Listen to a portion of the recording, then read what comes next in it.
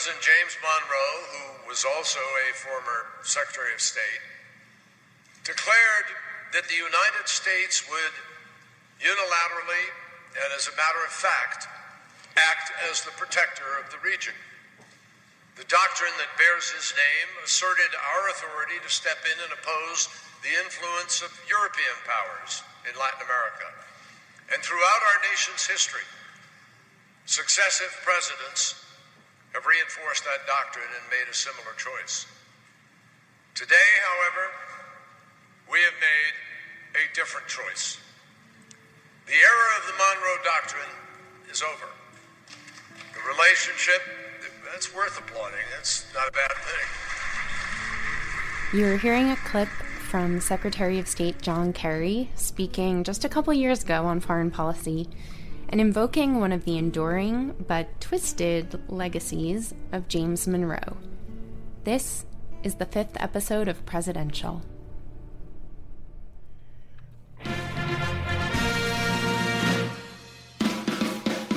Shall resign the presidency effective at noon tomorrow. What your country can do for you. A date which will live in infamy.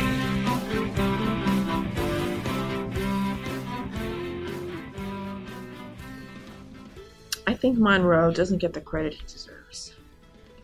You want to go on a blind date with James Monroe? I don't know, do I? Well, he was very handsome.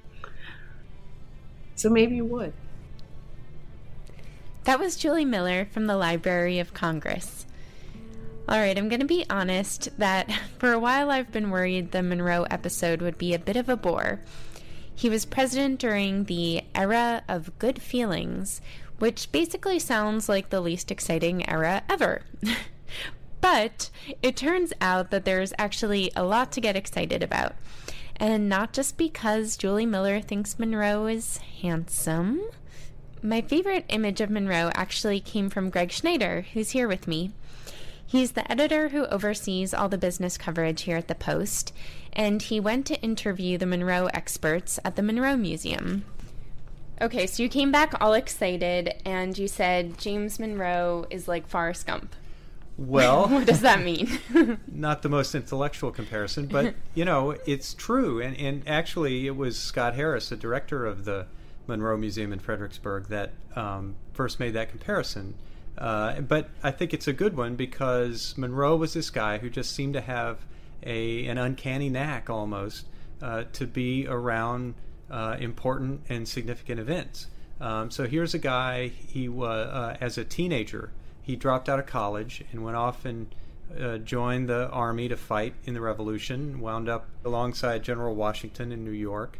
You know, the famous picture of Washington crossing the Delaware, that's Monroe holding the flag in the boat. Now, that didn't really happen, I found out. He actually crossed the river before Washington did because he was on like a covert operation to spy on the British and the Hessian troops that were there. But anyway, so he's there. He gets wounded, almost killed. He took a musket ball to the shoulder. It severed an artery, and he almost died. So there were also paintings of the scene of Washington accepting the surrender at Trenton, and you see Monroe in the background being treated for his wound. So, you know, again, he's there in the picture. Then he goes on to join the Continental Congress. He was governor of Virginia. He went over to France and was there just after the French Revolution, just after Robespierre was executed.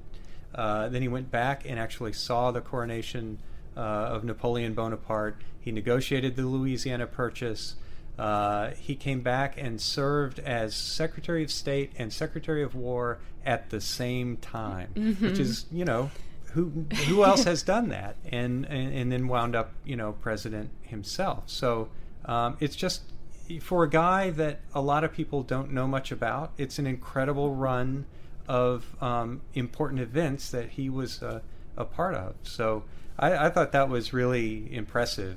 And maybe more impressive, I did ask your questions. So when I was at the Monroe Museum, I talked to Daniel Preston, who's the editor of Monroe's papers, and I asked him the question that you've been asking people, you know, throughout the podcast, and that's, if you went on a blind date with James Monroe, what advice would you give someone? What would they expect? So here's Greg talking to Daniel Preston. when Monroe was in the Continental Congress, he was right out of the Army. He was in his 20s.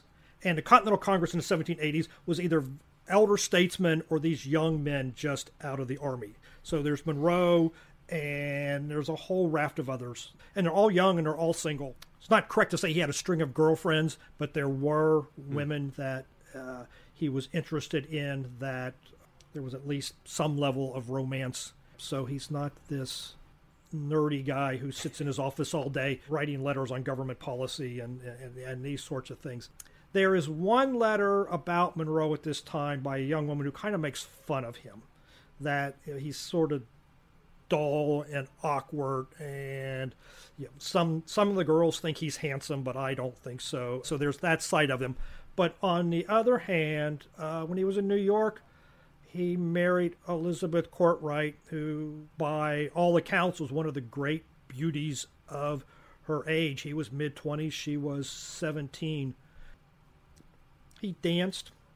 He enjoyed music. They didn't go out to the theater a lot. He liked art. He liked horseback riding. He did lots of things that he was interested in. So he probably would have been fairly good company, I would think. He certainly had a taste for fine wine, for fine dining. Mm-hmm. So I suspect if somebody had gone on a date with him, they would have had a really nice date. Was he physically imposing? He was 6'1". I mean, there's his clothes sitting right there, standing right there on that mannequin, and that's Mrs. Monroe's dress. So he was 6'1", she was 4'11". But yeah, tall, robust. One commentary was when he was in Ohio, he was heading for Zanesville, Ohio, and the local militia and the dignitaries went out to meet him coming in, and he was on horseback, and one of them commented that they couldn't keep up with him. So was he, to use a modern term, sort of a bad dude, or was he more of a functionary as he got older and worked his way through government? I would not call him a bad dude. He was very serious about government service. Like all men of the time, he was a farmer. Even though he was an attorney, he owned several farms in Virginia. And he thought of himself, as Jefferson did, as Washington, as the others, as first and foremost a farmer. But he felt a dedication to public service.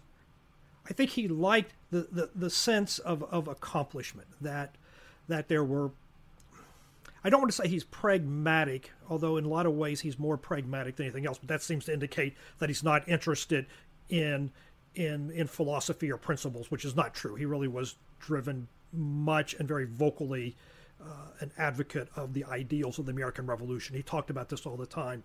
But he really seemed to have liked the notion of being able to accomplish something, that there were problems facing the nation and being able to help resolve those problems.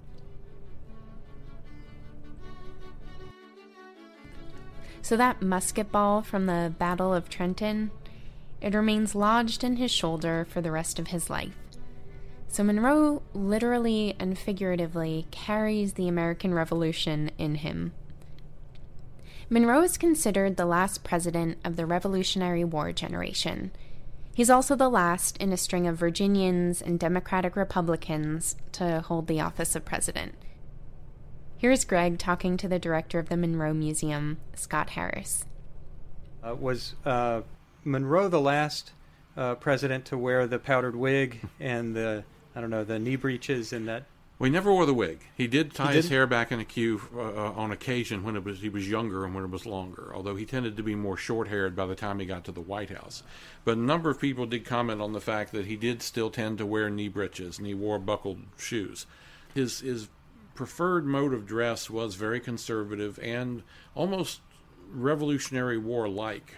There are accounts where he liked to often wear buff pants and a blue coat and in a waistcoat or a vest that were suggestive of a military uniform. In fact, he liked to be called, even as president, Colonel Monroe. He tended to very much identify with that point in his life when he had been in the Army. And it gets into the nature of his belief in the American Revolution, the ideals of representative government and what he and his generation were fighting for, animated his entire political career. Monroe's presidency in many ways marks the end of the old guard. And it's possibly Monroe's pragmatism mixed with his sense of responsibility to first and foremost protect and strengthen the Union that leads him to make some really interesting appointments as president. I talked on the phone to Jay Sexton at the University of Oxford about this. Yeah, he had an all-star cabinet. The Monroe cabinet was one of the best cabinets in American history. It had obviously John Quincy Adams as Secretary of State. It had William Wirt was the Attorney General, and so some of the leading lights of the time were in that cabinet. It's a transitional moment, so it's the fading away of the first generation of American statesmen. You know, the Washingtons and Hamiltons, Thomas Jefferson, James Madison, and then Monroe's the last one of those presidents.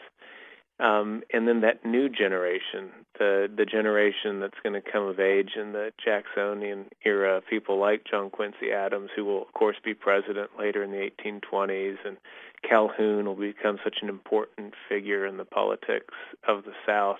Sectional identities are becoming increasingly important in American politics. That has to be figured into the construction of a cabinet if you're a president. So you're thinking about representative figures. It's quite interesting because Abraham Lincoln, ever since the Doris Kearns Goodwin book, everyone talks about the team of rivals and the Lincoln cabinet, but the Monroe cabinet is right there in terms of the importance of the figures there and the importance of managing the different perspectives within the cabinet. I think that's something that's underappreciated about Monroe's presidency. And so you're saying that he was particularly good at being able to manage all of those different perspectives? Absolutely. It's kind of difficult to read in between the lines to get a sense of exactly what Monroe is doing, but you can get the sense of a very deft leader. The president he might be compared to most often is Eisenhower, and the idea of a kind of hidden hand presidency. So he's not a bold leader that's directing everything, but he's playing a more gentle role behind the scenes.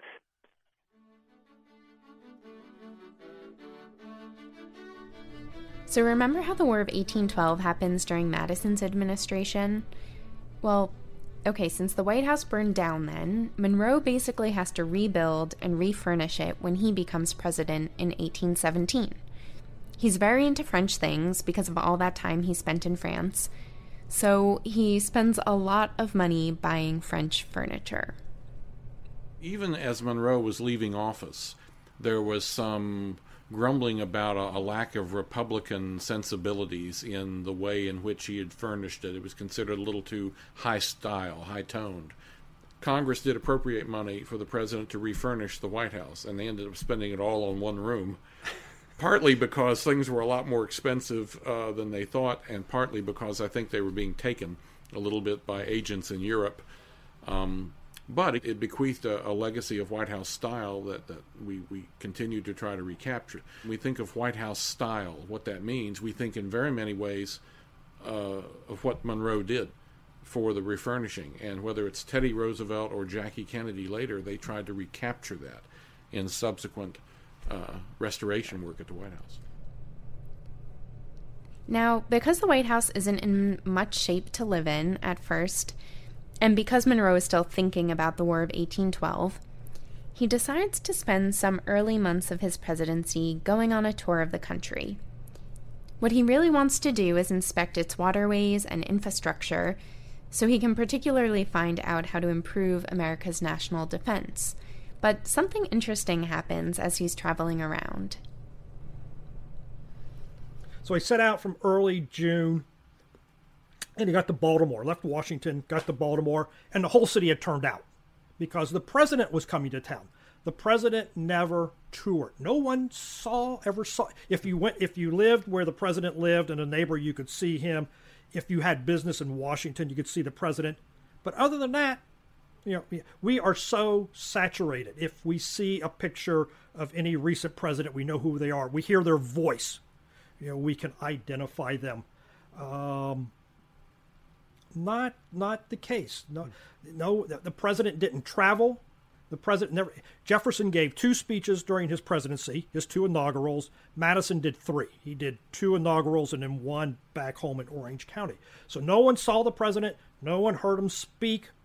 Messages to Congress were published in the newspapers. People could read them. But, that was pretty much it. So the notion that the president is coming to town, the president is coming to our town, was this big, big thing. And Monroe got to Baltimore, and he wrote to a friend, he said, this isn't what I had in mind, but I can either go along with it or I can go back home and just forget about it. And so he went on, and it was everywhere he went. People came out by the thousands. So he did this tour in 1817 where he went up along the coast, Philadelphia, New York, Boston, up to Portland, Maine, across New Hampshire and Vermont, across upstate New York, over to Detroit, out to Detroit in 1817, which was real frontier, down through horseback through the woods of Ohio, back through Pennsylvania.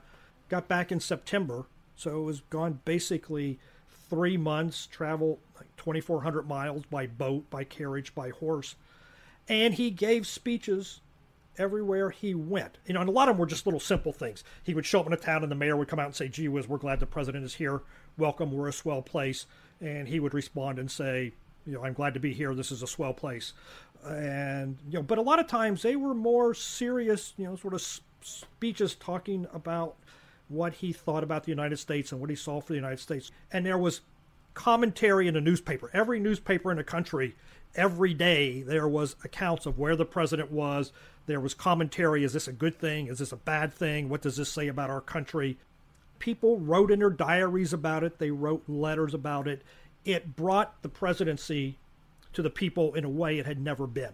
And I can't really prove this, but I get the sense that Andrew Jackson's supporters and his political managers looked at this and thought, now here's the way to get your guy elected. You get him out in the public and you get him seen. So basically, he was creating a pattern for political campaigning. And that wasn't his intention, but I'm sure the Jacksonians looked at it and said, this is the way to do it. Sort of look how popular Monroe is. Everybody loves him. Monroe is a well-liked and unifying figure, but there are some fissures that are deepening. In around 1812, the country experiences its first financial panic. The first major depression after the revolution came during Monroe's presidency, the Panic of 1819. There was some debtor relief for people who owed money to the government for buying land. There was debate, should they revise tariff laws, or some regulation of banking. But if you needed money, there were some banks, but mostly you borrowed money from people you knew. And everybody did it. This was standard in the United States. Everybody was in debt. Everybody lived on credit because there was no money. There just wasn't. There wasn't any money in the U.S. until the California gold strikes, and the silver strikes in Colorado at the same time. And at that point, there was money in the United States, and there became more of a cash economy at that point. But up to then, people lived on credit. It was a credit economy. Around the same time, the question of slavery is becoming an increasingly divisive issue. It's a moral issue, but it's also an economic issue because it's powering much of the Southern economy. So this is what underpins the Missouri Compromise in 1820. When Monroe was president, the United States was acquiring territory, as it had been doing already. But what was happening was there began to be increasing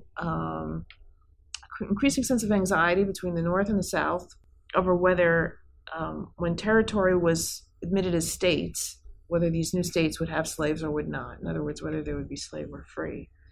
And we remember the Missouri Compromise of 1820, and there was a series of compromises of which this was the first, and it had to do with Missouri wanting to enter as a slave state, And the compromise involved allowing Maine to enter as a free state and territory that was admitted above the southern border of Missouri to also enter free. So that was the compromise. But what's really important is not so much the details of the compromise, but rather that it was the first in a series of compromises that attempted to create peace between the North and South over this issue of slavery. And ultimately, with the Civil War in 1861, that peace collapsed. In other words, the efforts to make compromises collapsed. Abolitionists, like famously William Lloyd Garrison, who was a very important abolitionist in the 19th century, would say all these compromises, this effort to make compromises with slave powers, it's intolerable. We shouldn't be making any compromises with slavery at all. Slavery is a moral wrong. We should stop it this minute. And the Constitution itself, he would argue, is an immoral document because, made compromises with slavery. After Monroe's no longer president, there's like a kind of a shift in a gradual shift in thinking. And we see the beginnings of this in Monroe's presidency. And I have a very interesting document to show you. So this is just some little wrapped up notes in the Monroe Papers. We have James Monroe Papers here. You see, it probably was in a fire or something. People had candles. And so these are just some notes in his very, very scratchy bird track-like looking handwriting. Hang on, let me get to the right page. And here he's making a little note about the Missouri Compromise, and he writes, if the whole arrangement to this effect would be secured, that it would be better to adopt it than break the Union. And that was the feeling. In other words, it would be the Missouri Compromise, which was really not a great thing, because it allowed slavery to continue, that it was better to have it than to threaten the Union. In other words, the Union of the States that had been formed by the Revolution.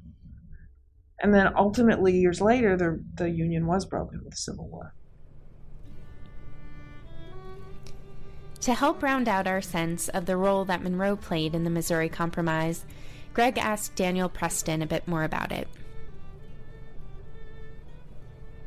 Compromise in general is something that, Americans have a ambivalent relationship with in their leaders. You want them to be able to get things done and be able to be reasonable and compromise, but you also want leaders who can chart a course forward. So how did Monroe grapple with, first of all, that big issue of slavery that others had kind of dodged before him, but then how did he work compromise into his way of handling these demands? For the Missouri Compromise, this was something that was largely worked out in Congress. But as president, it was something certainly that he was involved in. And what guided his thinking through it, first of all, was the cohesion of the Union. And there had been talks from the 1780s onwards. He was dealing with this when he was in the Continental Congress in the mid-1780s. There was always talk of one section or the other separating from the Union and forming a separate confederation. And instead of having one Union, there's these little conglomerates of confederations around the nation. And he thought this was very bad because he thought they would collapse and there would be no more country based upon the ideals of the American Revolution. So he very much saw a need to resolve this issue of Missouri and saw compromise as a way to do it.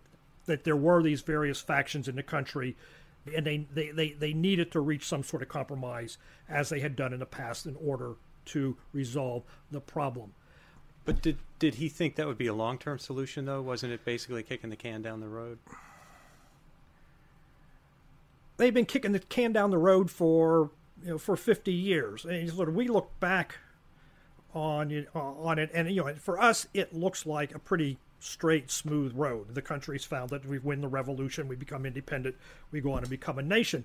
But it's day to day. We don't know what's going to happen next week, and we don't know what solutions are offered are going to be long term and which ones are going to fizzle out.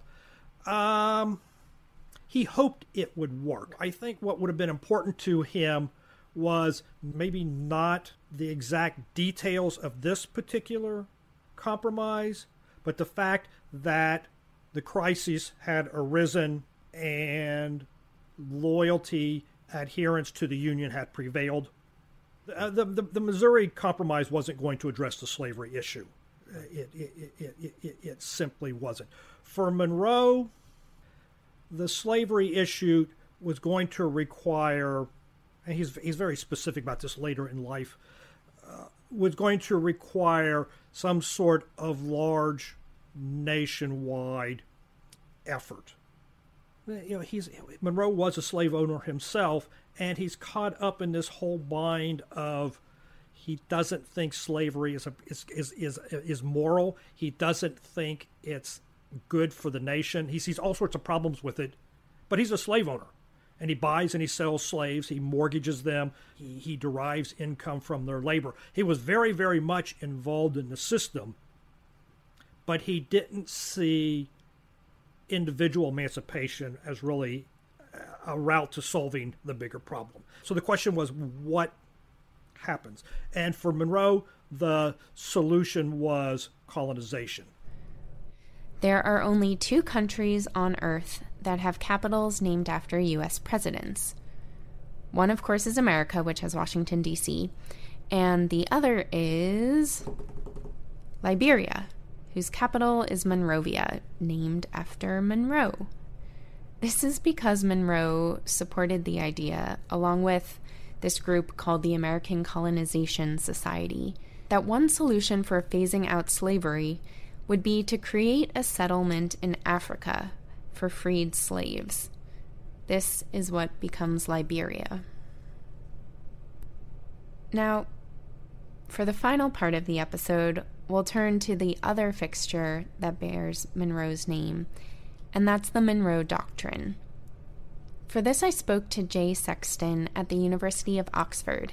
He wrote a book all about the Monroe Doctrine, which is this foreign policy statement that Monroe announces right toward the end of his final term in office. Monroe basically just makes the statement that the United States will not tolerate European aggression in the Americas. And that's essentially the whole of it, but the doctrine takes on some fascinating twists and turns throughout history and gets appropriated in all different ways by future presidents.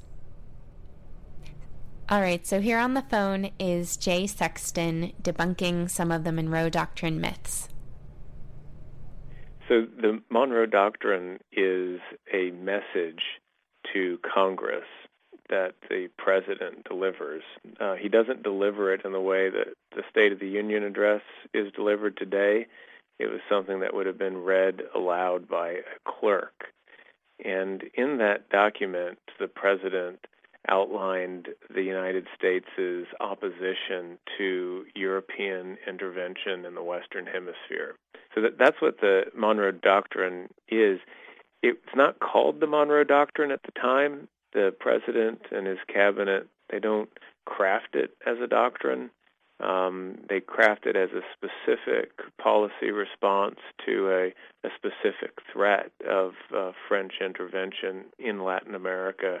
So it's not deliberately meant to be a timeless American foreign policy, but it becomes that as it's remembered later in the 19th century. So that's the key thing that most people wouldn't know about the Monroe Doctrine is it doesn't become the Monroe Doctrine until it's remembered as such down the road.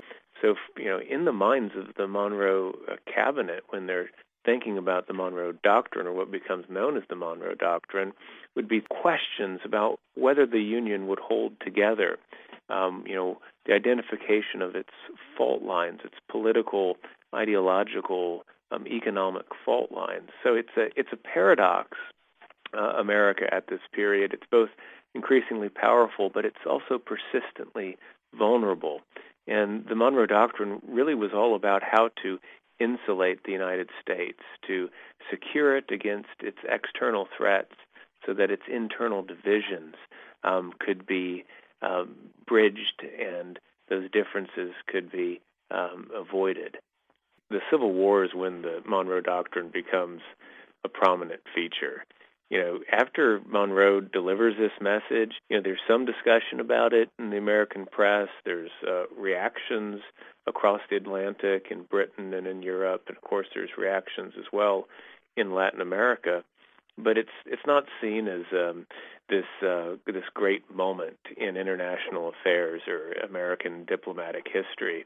It's pretty much forgotten by the next year, and doesn't reemerge until, for all intents and purposes, until about 20 years later. What sort of played a key role in sort of cementing it and its legacy? That's a great question. I mean, I think a couple of things. First is the text itself, the message itself. It's very ambiguous. It states what European powers cannot do in the Western Hemisphere, but it doesn't say anything about what the United States can or should or ought to do. So it's really flexible, it's elastic, it's open to interpretation or reinterpretation, so it's very useful down the road. I think another reason why it becomes such a prominent symbol in American politics is because Monroe himself, he was an uncontroversial president, at least as remembered later in the 19th century. And one of the interesting things about the period in which he was president was that there weren't two formal oppositional political parties. Now, we know that there were factions and the beginnings of partisanship, what was called the second party system of Whigs and Democrats, but that hadn't quite happened formally yet. So he was kind of remembered as a pre-partisan president and could be fondly remembered by those across the political spectrum.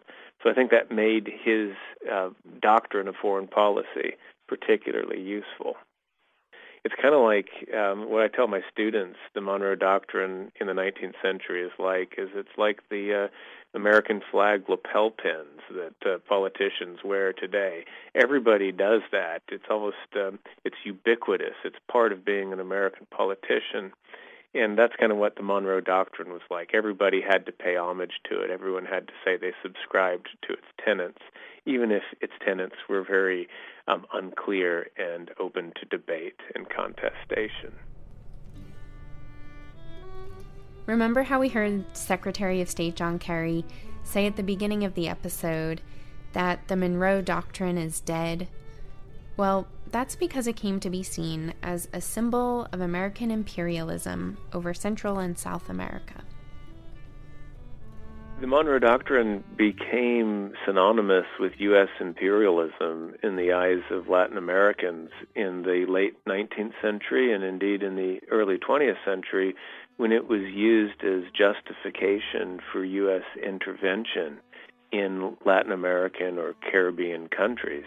And the argument, most famously, it was presented by Theodore Roosevelt in 1904. The argument was that disorder in Latin America invited European aggression. Therefore, the United States, because it was committed to preventing European powers from intervening in the Western Hemisphere, that the United States needed to take matters into its own hand and intervene to restore order. This was used by Roosevelt first in Santo Domingo in the Dominican Republic. It was used by subsequent administrations, including Woodrow Wilson, who intervened in Haiti, the Dominican Republic, Nicaragua, Cuba, and elsewhere. So it became seen, and with reason, it becomes very important in Latin American memory and understandings of American foreign policy. It's written into textbooks, not as a symbol of U.S. nationalism, as we would read in the United States today, but as a symbol of imperialism. So I think that's what Kerry was dealing with when he gave his speech. What do you think it tells us about what Monroe wanted for America and sort of the vision that he had for the country?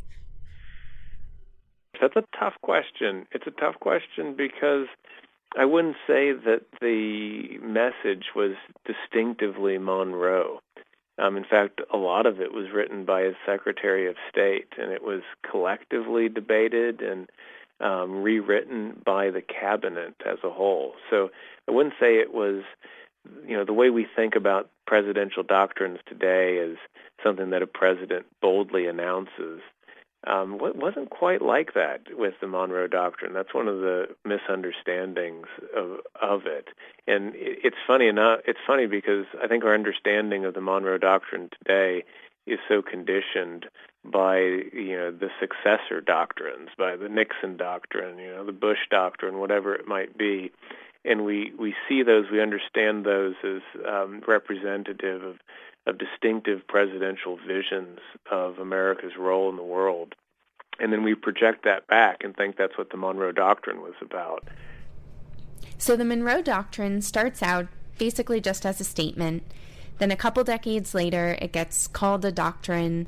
Then eventually, around the early 20th century, it gets twisted to justify U.S. intervention, and then it falls out of favor. But what stays popular is this idea that U.S. presidents should have a foreign policy doctrine. And what also lives on is the broader concept that you can use foreign policy to push and force a national agenda. Today and in the 20th century, rather than invoking an old doctrine from the 19th century, presidents create their own doctrine under their own names. But I think what they're doing is very similar to historically what happened in the 19th century, and that is trying to rally domestic support on behalf of a specific agenda by wrapping it up in popular nationalist symbols and rhetoric. That's what the Monroe Doctrine of 1823, and indeed of the 19th century as a whole, is all about. It's all about how the foreign affairs affect and shape the domestic politics, and vice versa. And that's a really important thing to think about. That's something that's still with us today. I think American domestic politics profoundly shapes its foreign policy, and vice versa. International affairs, globalization, security threats profoundly shape our domestic politics. And the Monroe Doctrine doesn't give us like a lesson that we can apply to today, but it does tell us that those things are interconnected in ways that we don't often realize.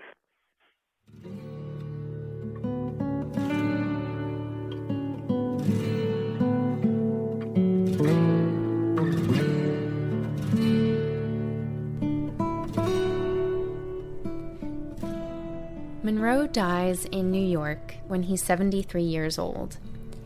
And in another just unbelievable turn, he dies on July 4th, just like John Adams and Thomas Jefferson before him. He dies with that Revolutionary musket shell still in his shoulder. And with that, we say goodnight and farewell in this presidential podcast to our era of founding fathers.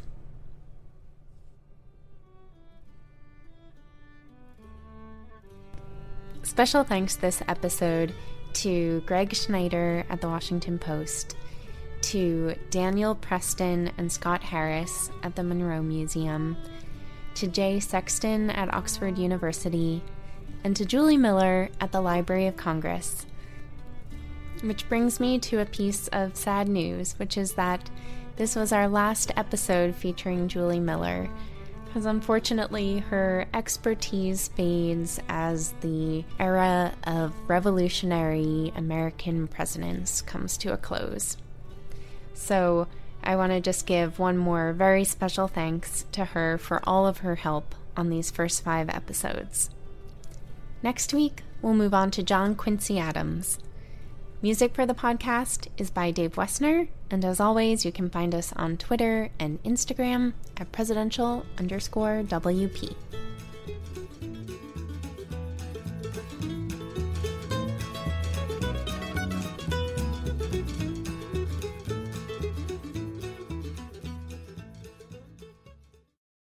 Hi there, Lillian again.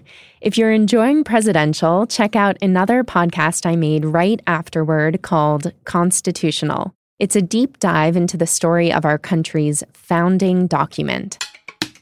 From abolition and civil rights to suffragists and the fight for the 19th Amendment.